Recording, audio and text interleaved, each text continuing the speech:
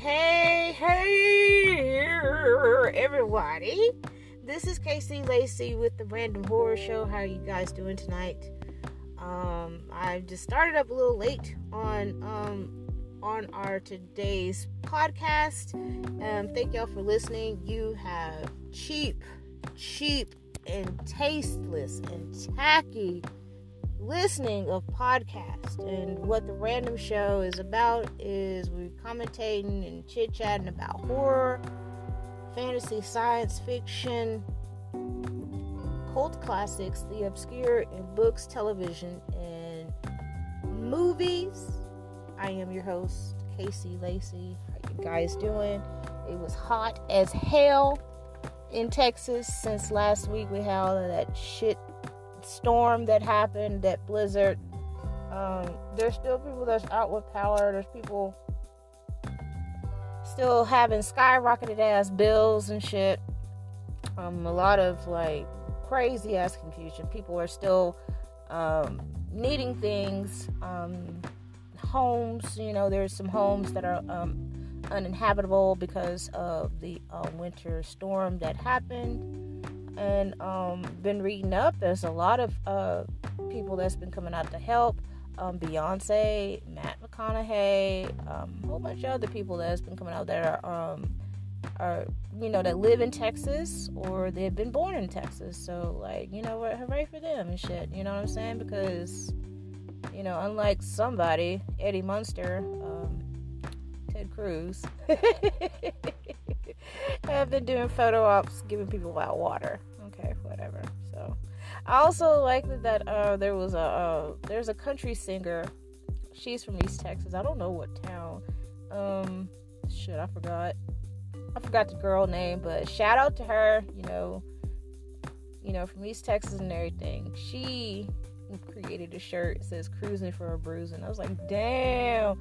And one thing about us that live in East Texas, yes, we rule. Yes, we live in. I call it the Iron Pine Curtain.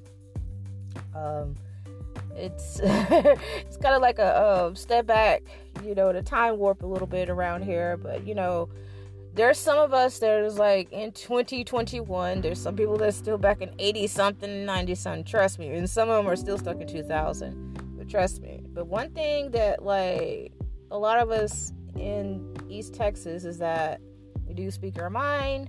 We smell bullshit. We're gonna call it out. And that was hilarious of her to like make that shirt. But you know what? She's helping out too.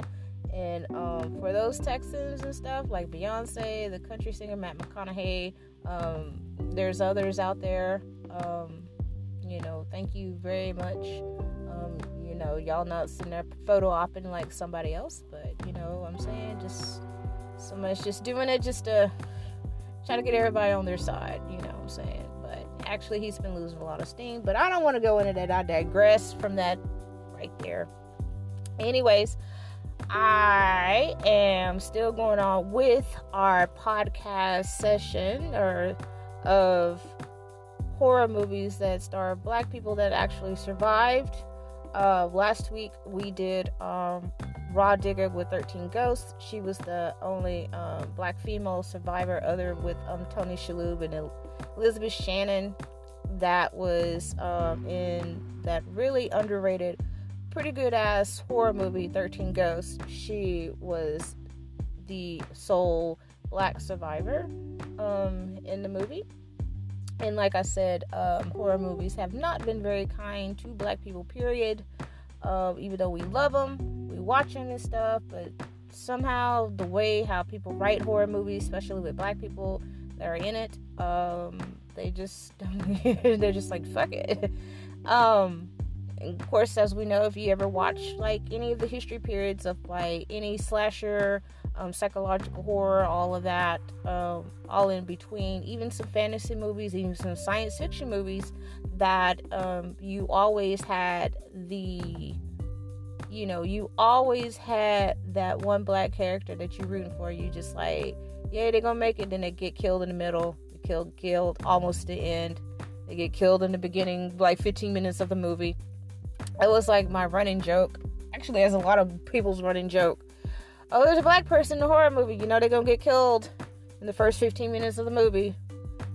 Okay, first 15 minutes. Okay. You're like on pins and needles, and you're just like, you're holding your butthole, so super tight because you want that person, you like that character to like survive in a horror movie. Because if it was like, I mean, if you think about it, like black people have been surviving a horror movie called Life for I don't know how long, but yeah, you're clenching your butthole and stuff like that, and then they get killed. You're like, great, you're just like, fuck it, I just watched the rest of this movie because they just got killed.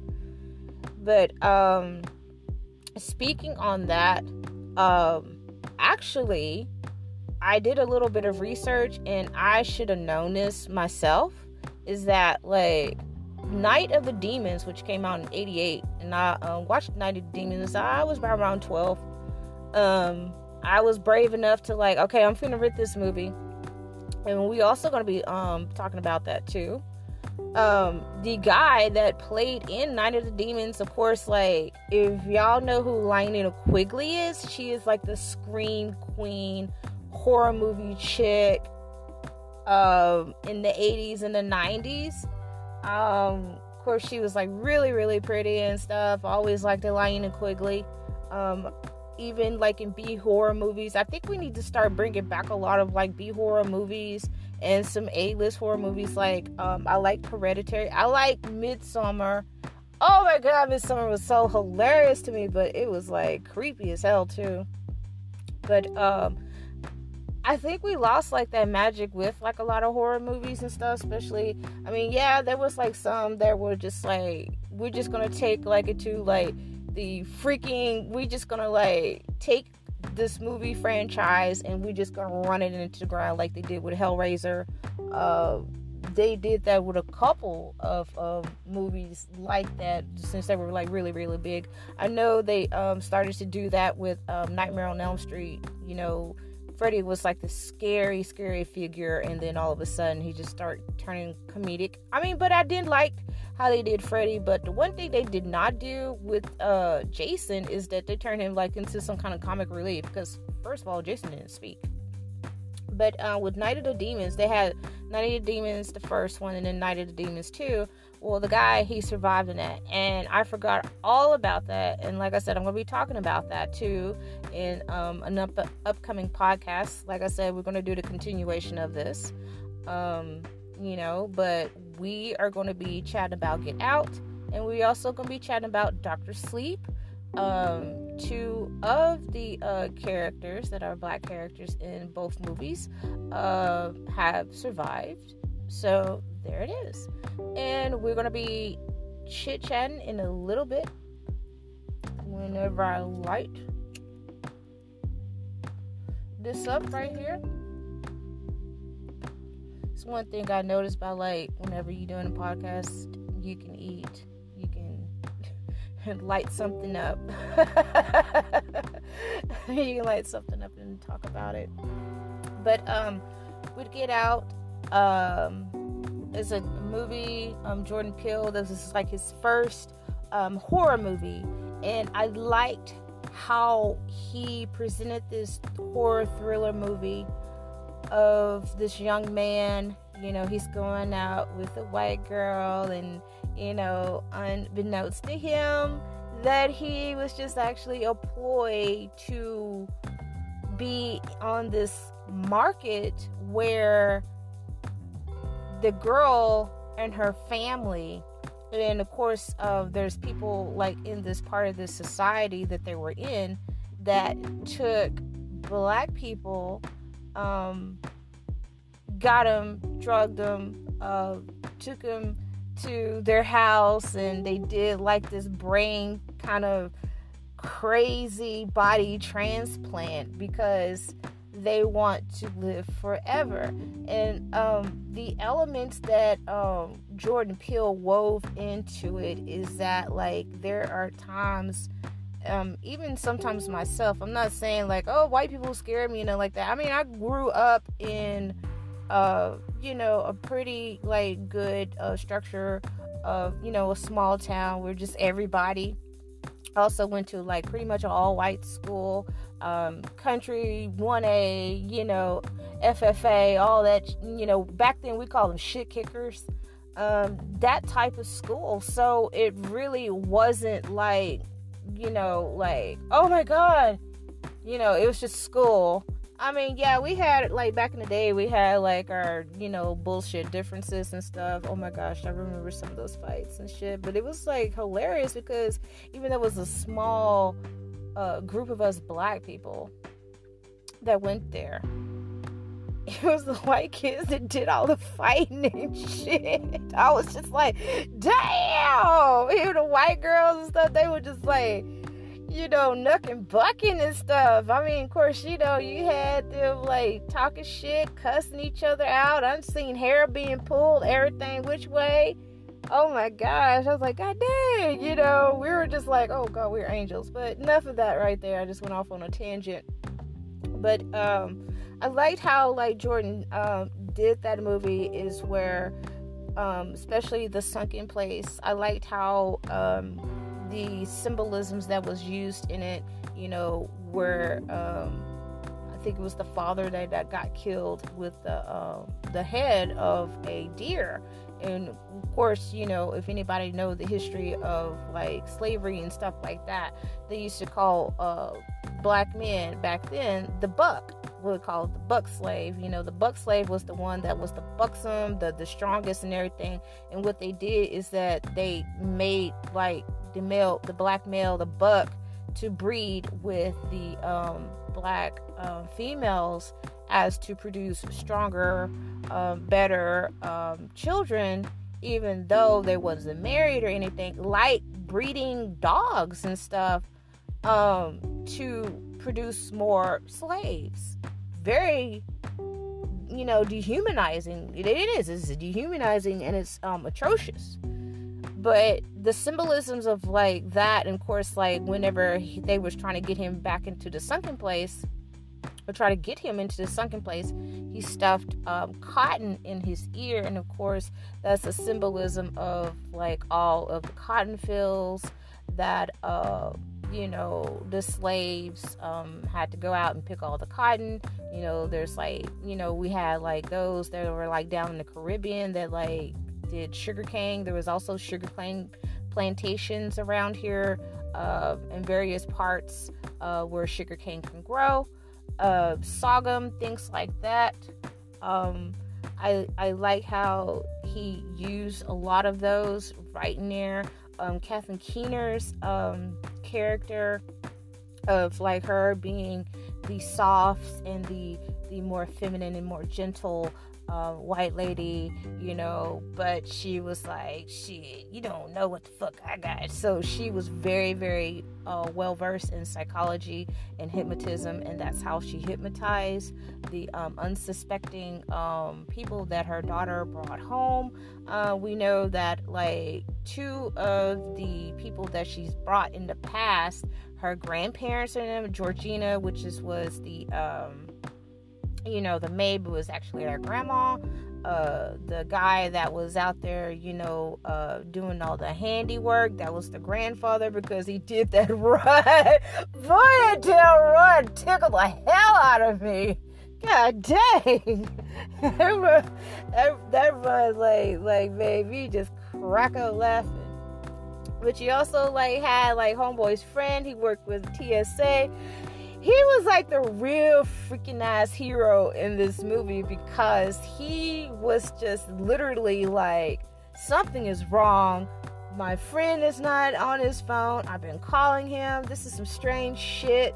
He was like, I'm gonna be like, like a PI on this stuff. I'm like, damn, like for a TSA agent and stuff to be like this damn PI. I mean, you could tell this dude was doing his job as a PSA. the TSA, not the PSA, the TSA, like employee, at the airport, because he sees shit, day to day, on his job is the TSA, people sneaking stuff in, doing dumb shit, and I like the ending of it, because it was very, very scary, because, after he has gotten out of the house, he has killed the parents, killed the brother. God damn, that brother was so hard to fucking kill. I'm telling you, shit. And, here comes the girlfriend, and, he shoots her ass and stuff because, now he's like, damn, this bitch, you have been fucking with me. And think about it, that's like emotionally crippling because you think this chick is like, with you of who you are and everything and stuff like that.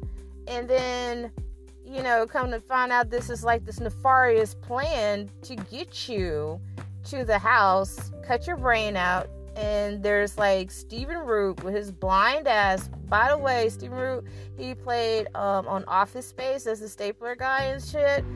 Yo, Stephen Root is not a bad looking ass motherfucker though. Like, don't let that shit like fuck you off. But Stephen Root's a really, really great actor and stuff, and he's quite handsome too. To say that, and being, through all this, it's like the emotional and the psychological and also the violence and the fear and the physicalness of this right here. Like, it's just embodied like all in this movie. And it's funny at times too. It really is, but it's just, people think like, oh, it's not scary because it's like, they may think like there's some type of monster supposed to be jumping out or whatever, but it's not a monster that's just going to be jumping out, or some monster that's coming out from, the undead, or like Freddy Krueger or like Jason or anybody that you think of. It's actually the people. People can be monsters. People, regular ass people like me and you and everybody else that looks like us and shit like that can be monsters. And when I was a little girl, I seen some shit too. And when I was a little girl, I was like, oh wow, humans can actually be monsters. And that right there is when he, there's two alternative versions of the movie. But when he just, seen the lights, and he was just like, oh my gosh, I'm gonna be in trouble because I burnt down this white family's home. I killed like my girlfriend, my ex-girlfriend to be exact, because she has like tricked me into thinking that I'm gonna have like a great time meeting her parents, but it's just this nefarious plan to get my body and possess me and shit like property. And and then it's his friend, and it's just like, whoa. And that, what I was telling you earlier, that was the butt clincher that all of us who watch horror movies, psychological movies, thriller movies, fantasy movies that has black characters in it, that is the butt clincher that we have been waiting to exhale. Yeah, we're gonna go with that. Like, we have exhaled, hell, hey, shoot. Yeah, I'm channeling some Whitney Houston right there. That right there is really, I released my butthole from that. I released my butthole because I was just so tensed up just watching this movie, and I enjoyed every bit of it. And yes, I was one of them skeptical ass people because I'm like, yo, this is Jordan Peele. He did like Key and Peele. I call Key and Peele like a bootleg Dave Chappelle show. There was a few sketches that I liked, and everything, but it wasn't like my cup of tea because, I'm just with the original GOAT, Dave Chappelle. But I actually like both of them when they did different things. I know Keegan, he was on Reno 911, and oh my god, he was so hilarious on Reno 911. But when Jordan Peele, he actually surprised me with this movie. It was just drop dead. Oh my gosh, what the hell? This dude has really, really, really, really made an almost masterpiece. And the black dude, the black man, survived in this movie. I couldn't do nothing but cheer but then it was a very horror, psychological thriller, like roller coaster ride of a movie. And I love Get Out. And the second one I'm going to be talking about is, we're already done with Get Out, is Dr. Sleep. And Dr. Sleep is the continuation of Danny Torrance. We know Danny Torrance and his mother have survived the Overlook Hotel in Denver. Not Denver, I'm sorry. I'm so crazy. I'm thinking about Denver. I don't know. I used to live in Denver, but it was a short period of time. But I was like a little bitty kid.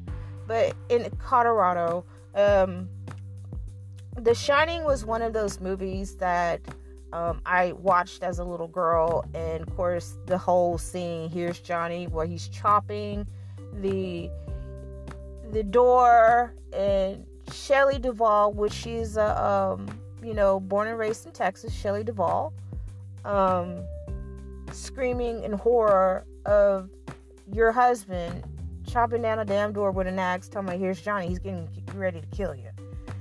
And so that, like, really was, like, people had, like, a problem with Stanley Kubrick on that movie and stuff like that. Like, I'm like, yeah, but Stanley Kubrick did his best damn job of, like, adapting one of Stephen King novels, and where it has became, like, I think for me, like, in my opinion, that was one of the best Stephen King novels that Stanley Kubrick has done, even though Stephen King did not like the way how he did things, but it actually made people pay attention to Stephen King's novels. As we know, there have been some bombs of people who took an adaptation of Stephen King's novels, and it was just like straight up pure trash. And I know Stephen King, he does a lot of his cameos in his movies too. He really does. By the way, I'm going to press pause and ignore that little tweet that Stephen King said, especially about what we went through down here in Texas. I'm going to pause on his ass for a moment, but what I'm going to do is concentrate on what we're talking about. Of course, like I said, back to The Shining. It was one of those movies that, like, really just like, oh my gosh, schizophrenia, mental illness. You have the paranoia in there, the paranormal, excuse me. And you also have where you talked about telekinesis. As we know, that Carrie was one of his other novels that talked and dealt with telekinesis, which was Carrie, the main character, having that. And so, we know Danny is like this beacon of light of, like, having a shining and stuff. We know that the guy, he got killed. I hate that. I was like, God dang, that's another thing right there. That another black person that got killed. And of course, like, I started to, like, you know what, fuck it. I just don't have no hope for humanity for black people getting killed in movies and shit until we start seeing a small bit of that. I'm like, oh God, cool. And so in Dr. Sleep, this is the continuation of Danny Torrance. Danny Torrance is an alcoholic, and we find out there is Rose the Hat that is looking for the steam. And what the Danny Torrance and those who were have, like, the shining, just like him, some shine bright, some don't shine so much, and everything else. During that time, whenever they escaped from the Overlook Hotel, Danny and his mom, they were kind of like on his run and, like, in hiding, because Danny somehow felt that there were people after him, and there are people that were after young children that have, like, they were fresh, fresh meat, like a fresh deer. And these people, they actually do have the telekinesis, the shine, and things like that, but they're more of, like, evil, So in the beginning, you see that Rose the Hat tricked a little girl that got her shine, and they feed off of the shine. Danny has been I don't know how Danny's mom did it, going through for what happened at the Overlook Hotel. And then, of course, Jack Torrance, like, freezing to death and everything up there, to just put that stuff behind. It's a lot, especially on both of them, really. And so, we see that Danny is talking to his mentor that was, like, letting him know, like, hey, I forgot the dude's name, but Carl, gosh, I forgot his name. He's like named Carl Lumley. He used to be, yes, Carl Lumley is in this one right here. And Carl Lumley used to be the Mantis. If anybody remembers the 90s lineup on Fox, it usually shows on Fridays and Saturdays, but mostly on Fridays. You had the Flash, and then you had the Mantis, and Carl Lumley played the Mantis. That was like really cool, because when I seen Carl, I was like, oh, there's the Mantis. That's what went in my. I was like, oh my gosh, the Mantis is like in Dr. Sleep. So, with all this going on, how you have these people that actually have shine, but they're evil, and they always look out for like people that kind of have that shine, but they also have like talents and stuff, but they turn them. They have like this little ritual where they drink the shine, the shine, and everything, and it kills them. They die, and then they come and they reborn back into their little society thing. It was like more of them. Now they're like dying off because there's not enough steam. That's what I meant to say, steam, for them to like go around, because they've just been sucking it up like damn parasites. And so like Abba, which been in contact with Danny after he left some bullshit and it sucked for him. He didn't know where to go. He was just pretty much just dead ass on his luck. He had a friend that found him. They gave him a room. He'd been clean and stuff because he felt, was all this shit going on for him just to have the shining. He faced a lot of difficulties and stuff in how to control his shine. He kept it dim so long. Of course, he the ghost Overlook was trying to find him. His good old mentor, gave him a box, let him know, like, hey, you can trap him in this box and stuff, and that's what he's been doing. And so after his mother died, I mean, he just felt so alone and stuff. I mean, how can you tell somebody that you have like this power and they gonna think you're crazy? And so he goes into the life of drinking like his father and everything else. Just fuck responsibilities, fuck me, if I die, I die. That's how you felt. But he found redemption, in building himself back up. He's been like a pen pal to Abba. Abba is young at this time. She started contacting him. They started like pen paling, writing, hey and hi and all that stuff, till Abba got to be like 13, 14 years old. She finds him. She skips school. They chit chat, and of course he's like, in this day and age, you're a grown man talking to a little 13-year-old girl, that does not look good. But she knew that he had the shining. And the one thing that he did, they call him Dr. Sleep, is that he worked at a nursing home, a hospice, and he comforted people before they left and died and everything. And to them, he was like a breath of fresh air, because they were so scared to let go. And of course there's like the cute little white cat right there. I always love cats. Cats are like kind of like the gateway to like life and death, as it is anyways. I mean, of course they were worshipped in Egypt, and he found like a type of like purpose and a solace in that. I know that he didn't want Abba to be in danger, because now he knows there's people that are after her, and after after kids that had the shining, which they kill them and get the steam out to like feed. And so and it all goes back where it started from. It's back at the Overlook Hotel.